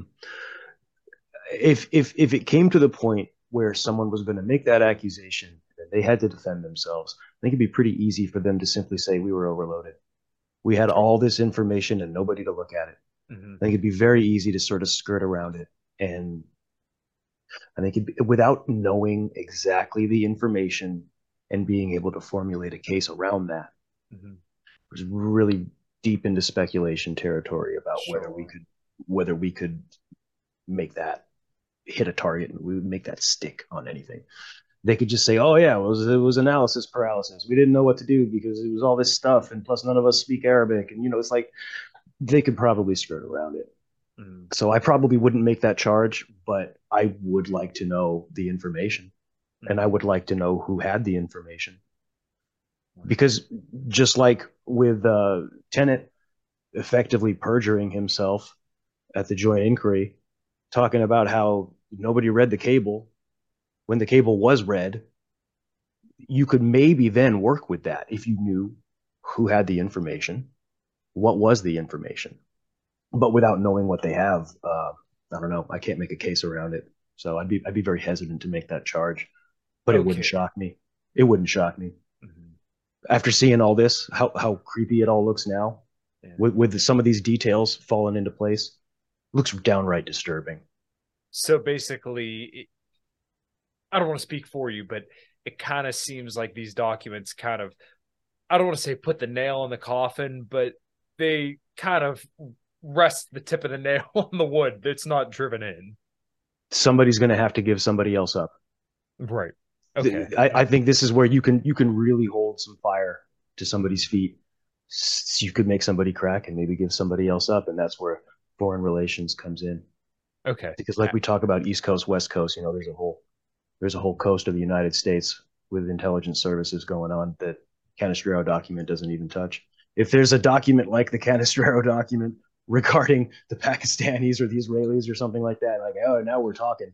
Mm-hmm. But so somebody might crack on this because they basically fell on the sword like Tenet, still tried to kind of lie and get away with it. Tenet lied like 2 or 3 times under oath. Mm-hmm. Like you could now.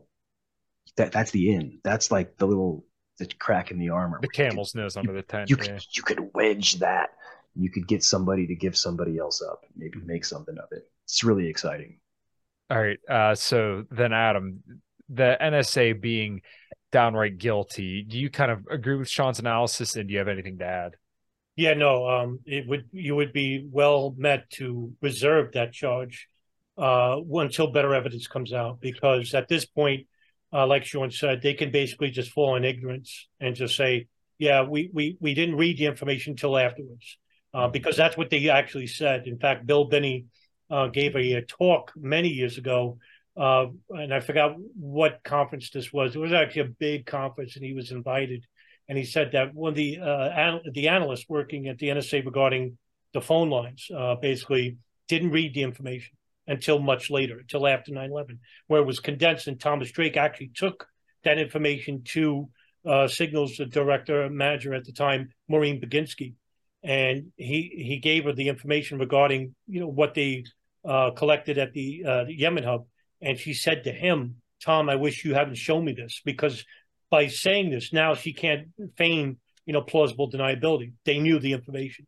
But now here's the thing. Did they know it at the time, or did they know it afterwards? That's the only thing missing. So I like Sean says, I can't blame them. Okay, all right. So basically, yeah, so you couldn't get an indictment. You could basically say, hey, there's a lot of evidence. Well, I shouldn't even say a lot of evidence, but like, this is my case, but you wouldn't levy a charge because, like you said, basically the timing of the information isn't there. Right. And remember this, the NSA is the agency that was barely investigated, even in the 2 congressional investigations. In fact, it was barely. I have both uploaded on my YouTube, and you could see it for yourself. They barely asked the director, Michael Hayden, a question. Okay. So real quick, I'm sorry to interrupt, but Yeah.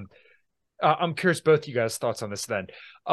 If the NSA was the least investigated, do you think that's on purpose, or do you think that's just because, some other reason? Maybe they were worried about the FBI or the CIA, or, just kind of, I don't want to say a moral panic, but a panic about terrorism. What are your guys' thoughts? Do you think that was on purpose or no? Oh, it was on purpose. In fact, even Thomas Drake said that the CIA was, Sean brought this up before, that the CIA was willing to, fall on the sword, so to speak. In the book, in Michael Hayden, his memoirs, I forgot his book that he wrote. He talked about when they were talking about the cable that came in, and Tenet says nobody read that cable. Well, in Hayden's book, basically, he says that Tenet goes down for his briefcase and says, "I'm not going to give her up." And meaning that the analyst who read that cable was Michelle Ann Casey, and she was the one who read the cable. And later on, in Against All Enemies, which was written by Richard Clarke, the head of the National Security Council, he basically says, the Counterterrorism Center, he basically says that over 50 agents read that cable. So 50 agents for the CIA read that cable and withheld that information from not just the State Department, the FBI, but also from Richard Clarke, the leader of the head of the NSC.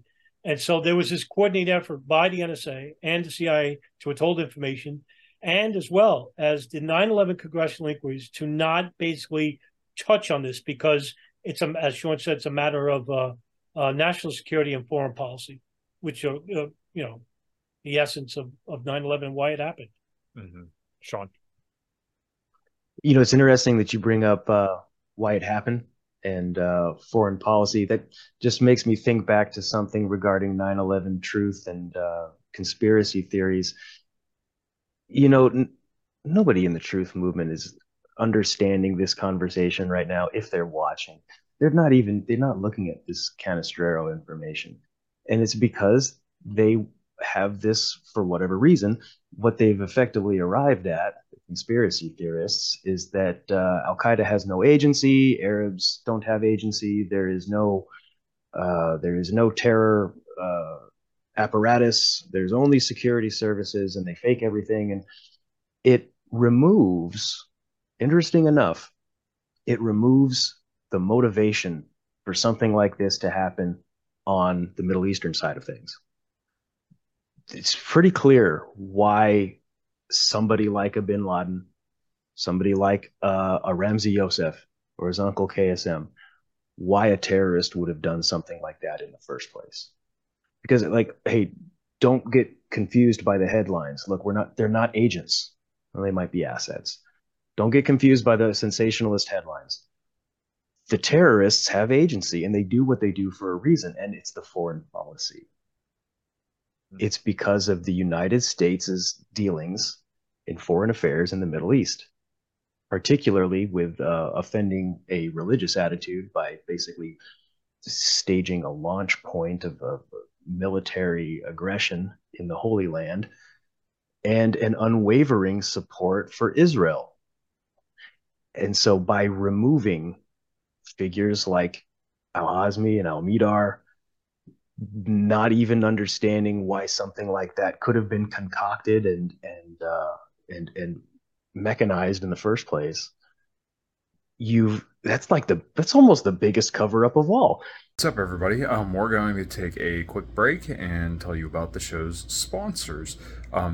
We are brought to you by Element T Electrolytes. I've been using this stuff for years, and what I've honestly found is that if I didn't have electrolytes before some kind of cardio, and sometimes even before workouts, that my workout performance, or and definitely cardio performance, would suffer greatly. Sodium is responsible for every single movement pretty much in your entire body, and let's say you drink a lot of caffeine, like I like to do, then maybe it is a good idea, like I do every single morning, put some LMNT chocolate electrolytes there in your coffee to get a little bit more sodium, potassium, and magnesium in your coffee, so that way whatever diuretic effect you get from the caffeine is pretty much diluted by the fact that you put chocolate salt in it. Also, it tastes really, really good. Get some chocolate cream or hazelnut cream or even coconut, and mix that all up. It tastes really, really good. So yeah, make sure you drop by, go to drinklmnt.com/inlibertyandhealth and pick you up some electrolytes today. All right, guys, thanks. Is that nobody understands why Al Qaeda would do that. Now, CIA probably understands why. They love handling assets. So, with these new Canestraro documents and everything grim coming through on the American side, I mean, I was more on putting blame on the Middle East until I see some of these line items, and now I'm like, oh man. In a way, the conspiracy theorists were sort of right for the wrong reasons when they said inside job, because now it's looking really grim on the Americans. There's so much. Kyle, you got to read the files. It will blow your mind. Hundreds of items. We can't even go through them all today. Hundreds of items. Yeah, I gotcha. Well, you know what? I want to talk to you guys a little bit about music, and then we'll call her quits. So, real quick, do you guys have anything you kind of want to add to anything we discussed today, or do you just want to move on to just shooting the shit about music for a few minutes? I had something I wanted to ask Adam. Oh, go ahead. Oh, so looking at this new information, and like again, this is like stacked on top of what we've seen with the Encore files and stuff, right? So this is like years in the making. We're looking at this, and we always thought it looked pretty bad on like CIA and NSA. And we always kind of have been given FBI a pass. I wanted to ask you, Adam, if your opinion about FBI's part in this has changed somewhat after reviewing this new information. It has a little bit, and you're not the first person to ask me that. Actually, Peter Lance once asked me that too, and that was a phone call a year prior because I was supposed to interview him regarding the book 1,000 Years for Revenge. And he basically says that, have all the years that you've been at this, what has changed your mind? Because he's big critic of the FBI. Huge. He's the biggest critic of the FBI regarding pre-9/11. And I said, yes, because by reading your books and now with this Canestraro document coming out, my thing was that I've been protective of the FBI up until this point. Now, there's FBI whistleblowers, right? Before 9/11. But after 9/11 is when the FBI conducted the cover-up of the Saudi government. And so I can no longer say now, with these latest revelations, that the FBI was actually the innocent agency that I once previously thought. After 9/11, they're just as guilty as the CIA for helping to cover up regarding any Saudi financing, logistical support to the hijackers themselves, which would make them culpable of the malfeasance and other criminal activities that they were involved in regarding cover. Now, not to say that the entire FBI is involved. Certain FBI agents like Danny Gonzalez, who led the charge at Operation Encore, very few agents were involved with that. Not as opposed to the pen bomb investigation, which is the largest FBI investigation of all time in their agency's history. But very few people wanted to do a follow-up to what was revealed in pen bomb, for the exception of a few out of New York and San Diego, which was led by Danny Gonzalez. And good on him, because what they uncovered through Operation Encore was basically what was reiterated, but more in the Canestraro documents. And basically it all confirmed that the FBI after 9/11 helped to cover up on behalf, of course, pressure from the Bush White House and Obama White House as well, in regards to Saudi links to directly involving with Khalid Al-Mihdhar. So, yes, Sean, my opinion has changed about that. It's grim, right? I think that's an understatement. And people know me as a pessimist, and I'm thinking the worst. But in this regard, this is a horror show. All right. So I guess, yeah, like I said, you guys have anything else you kind of want to add to that? Because I got one question then. Like I said, I don't think Adam and I have ever talked music. I know, Sean, you play as well. So you said any final thoughts? No, I think my only parting thoughts here would be when it's only 22 pages, but it's very condensed, as Sean said. So be prepared for an overwhelming amount of information at your disposal.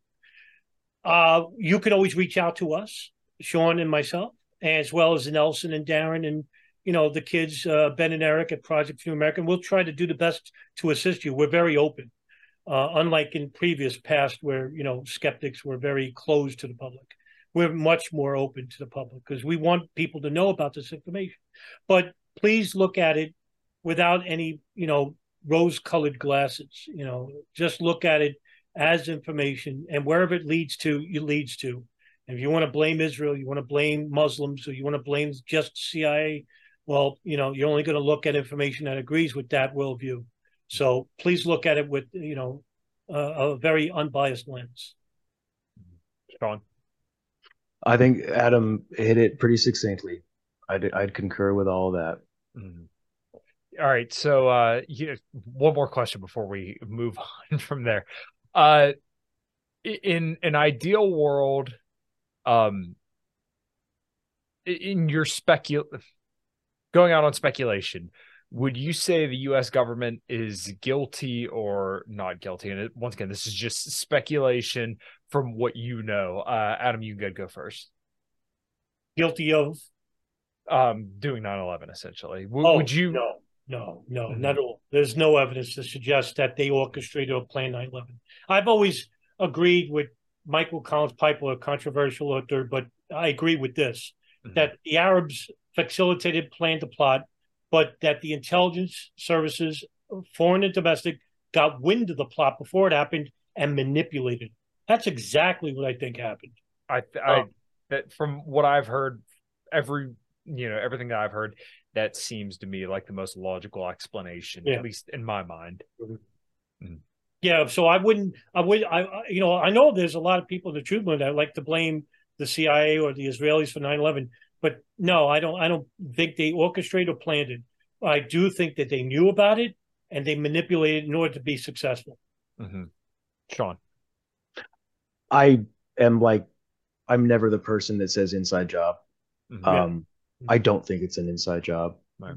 Hey, I'm open to all the information, and there's some information floating around out there that can really, can twist your arm about certain things, which are some deep waters to wade in. Basically, a blanket kind of explanation or statement like the government is guilty is too vague. It could be misconstrued in a lot of ways.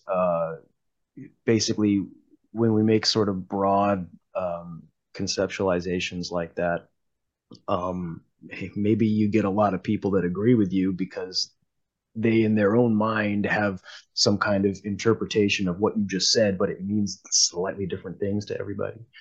So I'm not an inside job guy. And I've even said in the past, if you're going to make a safe bet, what you have is they let it happen on purpose. You have the lie hop is the safe bet, not made it happen on purpose. That's not as strong of a case. What I could say is it really does look like somebody fumbled something. And so it's almost a perfect storm, as you pointed out earlier, where like there was a lot of key points that things went awry. That's where again, we're in speculation land. That's where you could sort of wonder, like, was that like pinpoint accuracy, like for how things fell through these cracks? Like if somebody knows the system, they're going to know the cracks, and you could maybe pachinko machine that thing down through the system, and because it'll fall here, it'll fall here, it'll fall here. We have plausible deniability here, plausible deniability here. We can get away with it, like right if somebody was a grand orchestrator. Yeah. But as I sort of alluded to earlier, what that does though is it does sort of rob a terrorist of their agency, and it's just not concrete as far as the facts that are available, and it's very grandiose. It's a really big conspiracy, and there's plenty of big conspiracies that are out there. Some of them are outright science fiction. So I wouldn't make the literal charge of the government is guilty. I wouldn't make that charge. But what we could say, and like maybe like sort of tiptoeing close to an extreme position, is they failed for whatever reason. Maybe it doesn't even necessarily have to be on purpose. It could have been accidental or incidental. There's failure, and then cover their ass after the fact. And crisis capitalists take advantage of their own accord of the situation to sort of work with it and accomplish something, because people are motivated in government. They're always trying to accomplish their goals. And so it's like there was failure. Nobody got spanked for it. People got promoted for their failures. Nobody got spanked for their failures. And what we can see now with the Canestraro information is they were covering it up. So what you could make a charge about is, all right, well, you guys were covering your ass. At least maybe somebody should get slapped for failing as hard as they did and then never taking any form of accountability and basically just skirting the issue and creating a boogeyman in Iraq to give everybody something to get riled up about. Everybody breaks out their flags, and nobody thinks about, oh, well, did we just fail catastrophically? No time for failure. We're going to go win something now. Get with it. So it's my abstract answer to a sort of a loaded question. Oh, no, that's all right. So you could almost say negligent homicide that was covered up. Maybe. Yeah. I mean, that's even a little bit of a stretch. Because it's a bad situation that nobody took any accountability for it, and at the end of the day, we put inappropriate blame on a state actor that had nothing to do with it. In fact, it's something that Adam brings up all the time. It was the aftermath of 9/11 that was far worse, right? Far worse than the day of. Yeah, a lot of conversations to have about all of that. Yeah, and I know in this hour and a half, which like I swear I blinked and it's gone. It feels like we just kind of scratched the surface, but we'll definitely have to do it again. But before we click off of here, I know Adam's answer to being a fan of heavy music. Sean, where do you put yourself in like the music category? Because I know you have a guitar in your profile picture. A lot of people will tell you, "Oh, I listen to everything." They're liars. I literally do listen to everything. Lately, I've been listening to 1990s hip hop, and that was not what I was expecting. I listen to classical stuff. I like traditional pieces done in classical arrangements. I like punk rock. That's like my favorite is, and it's kind of a guilty pleasure, but I love punk rock. I like heavy music, sure. When it comes to heavy music, I like. I'm really particular. I guess I like old school thrash.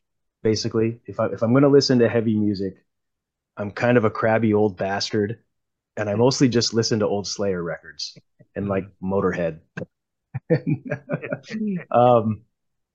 I like shoot, man. I like weird music from around the world that's arranged in like intervals that sound completely gonzo to the American ear. I like all sorts of stuff. I like stuff that makes me think. I guess that's something that I could point out as something that's gonna make my brain activated. So I'm interested in like weird shit like freestyle jazz and things like that. I've become more interested in electronic music in more recent years. I guess I was sort of a supremacist or traditionalist or something for a lot of my life, and I only liked live instrumentation. But I've been listening more to electronic instrumentation these days. And then once in a while, I'll listen to pop music too, just because I hate myself. That was I cannot say at all that was the answer I was expecting. That was way out of left field compared to what I had in mind. But I'm in this group chat for libertarians that like heavy metal, and I tell people this story about how amazing my wife is because um, we bought our tickets to go see Metallica and Pantera out in New Jersey. And like this was as soon as Pantera announced that they were running through the United States. I'm like, oh my God, that's my favorite band. So obviously their guitar player, Dime, was killed on stage in 2004. So I would have been 10 years old at the time. So I never got to see Pantera. Now, Zakk Wylde is my number 2 guitar player, Dimebag Darrell being number 1. So, like, this is a huge deal for me, and I love the rendition of Pantera that's going out. And people poo-poo it, but like they're doing this for the love of Vinny and Daryl Abbott. So, we bought our tickets. We got a hotel. We're gonna drive to New Jersey, which is like 5 hours away from here. And then they announced that they're coming to Pittsburgh. So I was like, oh, well, we could just cancel our tickets for, cancel the hotel, cancel our tickets for out there, and we'll just go see Pantera in Pittsburgh. My wife texted me back and she says, why don't we just go to both? I was like, all right. So, Adam, are you going to go see Pantera and Metallica if they come through New York?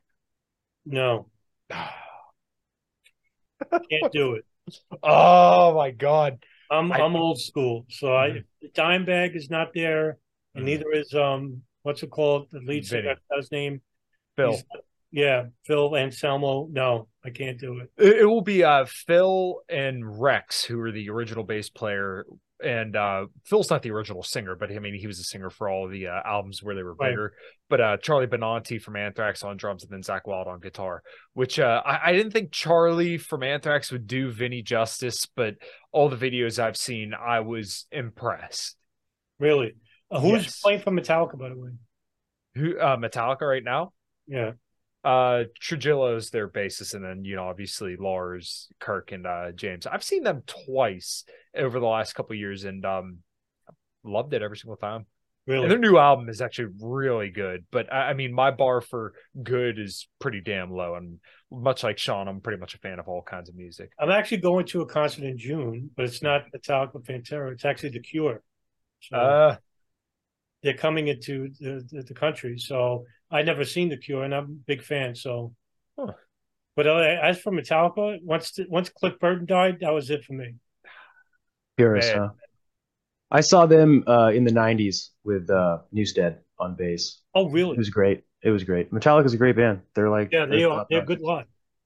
One of my favorite songs of all time is still "Fade to Black." So, and I saw Pantera in the '90s as well, which I'm like really grateful for. Actually, I cried. Well, I may or may not have cried when I heard the news about Dimebag.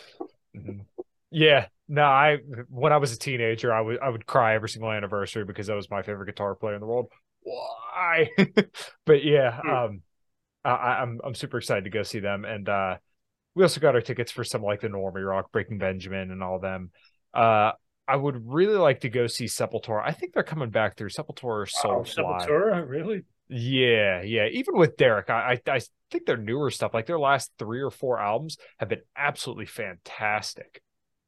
If you're into like, I haven't kept up with them at all. Yeah, I forgot about Sepultura. I used to listen to them in the '90s. Yeah, yeah, they're obviously all their '90s stuff in late '80s is really good. But like, once they got Derek Green in, like their first couple albums were pretty good, but like their newer stuff is more like death metal and groove, and I think it's phenomenal.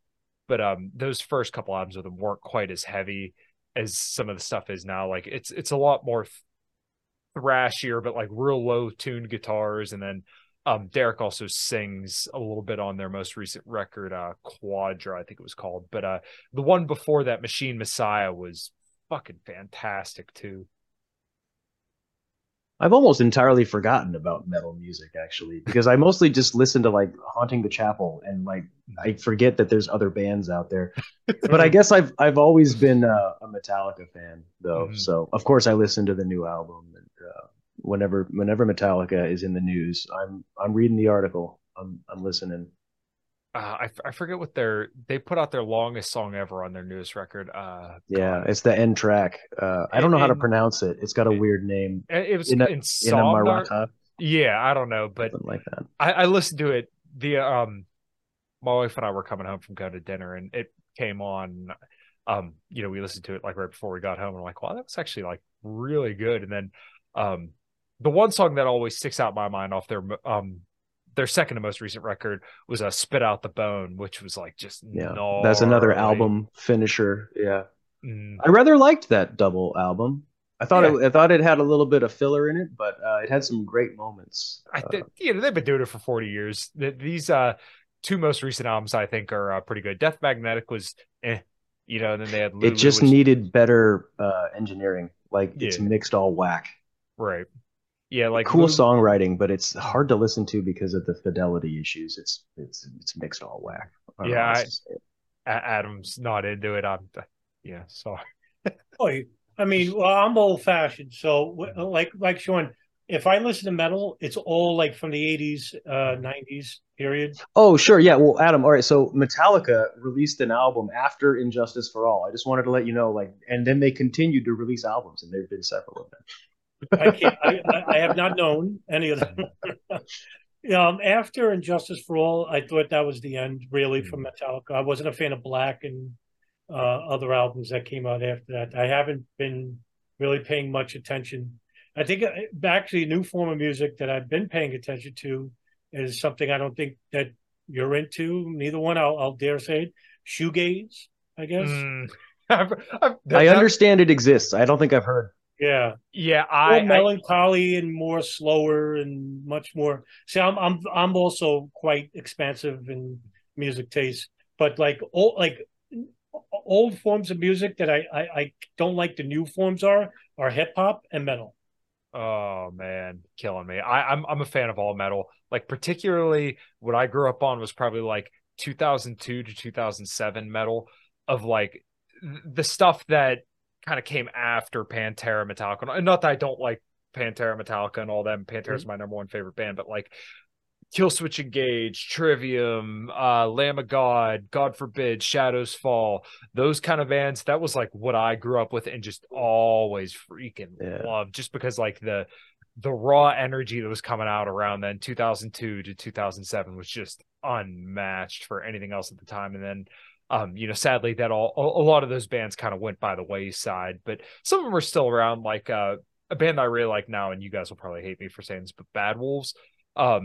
The reason why I love them so much is because all the guys that were originally in the band, and they changed singers for, kind of dumb reasons, but like all those guys in that band were playing in metalcore bands from the early 2000s, and they like never made it big. And then they finally formed Bad Wolves, and then they put out that cover of Zombie, which got beat to death, but everything else that they did was fantastic. They finally blew up, and it was just good to see guys who you knew just grinded their asses off for 20 years finally make it big. And then you have all these assholes that say, oh, these guys are one-hit wonders, sellouts. Like, you guys have no idea the history. Like, all these guys played in bigger bands back in the early 2000s, but just like could hardly put food on the table, and now they're finally making it. You guys shit on them. Sorry. They were a metalcore band? Yeah, Bad Wolves, Zombie. I didn't know that. Wow. You've never heard the cover of Zombie? No, I've heard the cover. I didn't know that they'd been basically a metalcore band. Well, no. All the members of that band were in metalcore bands in like 2002 to 2007. So like their drummer was from Devil Driver, the guitar player was from God Forbid, Tommy Vex was from Divine Heresy, Westfield Massacre in his own solo band. The one dude played for Bury Your Dead. But like these were all bands that everybody knew that liked metal and metalcore from the early 2000s, but they never blew up. And then Bad Wolves was, kind of members from all those bands that got together, and then they blew up. So it was like these guys got, in a positive way, what they deserved. They busted their ass and then finally kind of broke it big. But so kind of go back to the 80s and 90s stuff. I know Adam's a big fan of Death, and then like a Morbid Angel. I think Morbid Angel's coming through, and I never got the chance to see him. But one thing that always sticks with me, I played in this sludge metal band called Wretched Hive for a little bit, and I remember Where the Slime Lives came on, and one of the bars that we were playing, all the people in my band were just like, yeah. Yeah, in terms of like old bands, yeah, I'm a fan of Death. One concert I went to, Death was playing with Fear Factory, Obituary, and Slayer, and that was at the Ritz. Solid. Yeah, that's the best concert I ever went to. And I think Obituary came out with Chopped in Half in the album. They were unbelievable. It was so good. I think it was 1995. The year was. That was the best concert I went to. But yeah, I'm old school. I'm like Sean. I'm a grouch when it comes to newer music and stuff. But I heard a Lamb of God. At least I heard one band that you're into, and I heard they're very good. And because Slayer actually went on tour with them a couple of times. So yeah, I don't know the other bands though. Yeah, I saw Slayer on their farewell tour, and that was pretty cool. And Lamb of God was in direct support. My first concert, maybe we can close on this. My first concert was Gwar, Lamb of God, Job for a Cowboy. And I remember I was 15 years old, and it was at the Pittsburgh Station Square Amphitheater, which it makes me feel even older when I realize that place doesn't exist anymore. But I'll never forget the feeling of, this was like a big it was like a parking lot almost with a fence and a stage. And I remember just walking in there and feeling it in my chest. And a short story, my band opened for Steel Panther back in 2020. And awesome. Yes. So the one thing that I'll never forget is being on stage doing a sound check, and like, it's one thing to be on the other side of the speakers feeling it in your chest, and then it's another thing to stand on stage and when your drummer hits his snare, you feel it. Like that's just so. Yeah, I'll never forget my first concert, 15 years old, coming in and then seeing Gwar and their singer Odorous sticking a sword in this giant robotic creature's chest, and then babies falling out of it with a broken window and just ripping its arms off and shooting blood everywhere. Oh, I never forget it as long as I live. So, Sean, what was your first concert? That was Green Day on the Insomniac album tour. Oh, no shit. Yeah, I actually really liked that album. Year. Yeah. It's their best album, Insomniac, Green Day. Yeah. Adam. Black Sabbath. Oh, my God. 1991. Black Sabbath. I wasn't supposed to go. Actually, a friend of mine who lived in Queens, Ridgewood, Queens at the time, actually had an extra ticket because someone of his group didn't come. And he called me because I played on the basketball team. Wow. Lucky.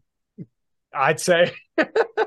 Well, who else was with them? I know Pantera toured with them, but I don't think it was in 93. No. Black Sabbath was touring with was it Blue Oyster Cult? I don't know the name of the band. It was a band I know I wasn't a fan of. And I didn't go I don't remember the name. Shit. No. Damn it. Yeah. All right. Well, I think that's a good place to cut it off. So I guess we can go ahead and do plugs. Sean, where can everybody find you, brother? Find me on Twitter mostly. I'm on YouTube. I'm on Odyssey. Really cool people can find me on VK. And I even use Facebook once in a while, but Facebook, everybody knows Facebook sucks. Yeah. But yeah, I'm out there. Cool. Adam, where can everybody find you? Yeah, you could just Google my name, Adam Fitzgerald 911. I come up. But if you go to my Twitter _Adam Fitzgerald, I on the pinned tweet, I have all the links on there, and you could take it to my WordPress, my podcast with Richard Cox, The Darkened Hour. I'm on YouTube. I have currently up to 3,500 videos there, and Medium. Actually, I haven't wrote an article in 4 months, but I have about 117 articles there, and it's all linked on my Twitter. Nice. Well, I really enjoyed this chat, guys. Like I said, I know we scratched the surface of 9/11, and then obviously hit some music stuff at the very end. But we'll definitely have to do it again sometime. And if you guys don't got anything else, we'll close her out. Sure. Great. Yeah, thanks for having us. Just before you leave, the name of the band was Exodus. Oh yeah. Really? Yeah. Wow. Exodus. Yeah, I love Exodus. I can't believe you didn't like them. Wow. All right. Well, like I said, we'll do it again, guys. This was awesome. So yeah, until next time, everybody, thanks for listening. Thank you, pal. Take care.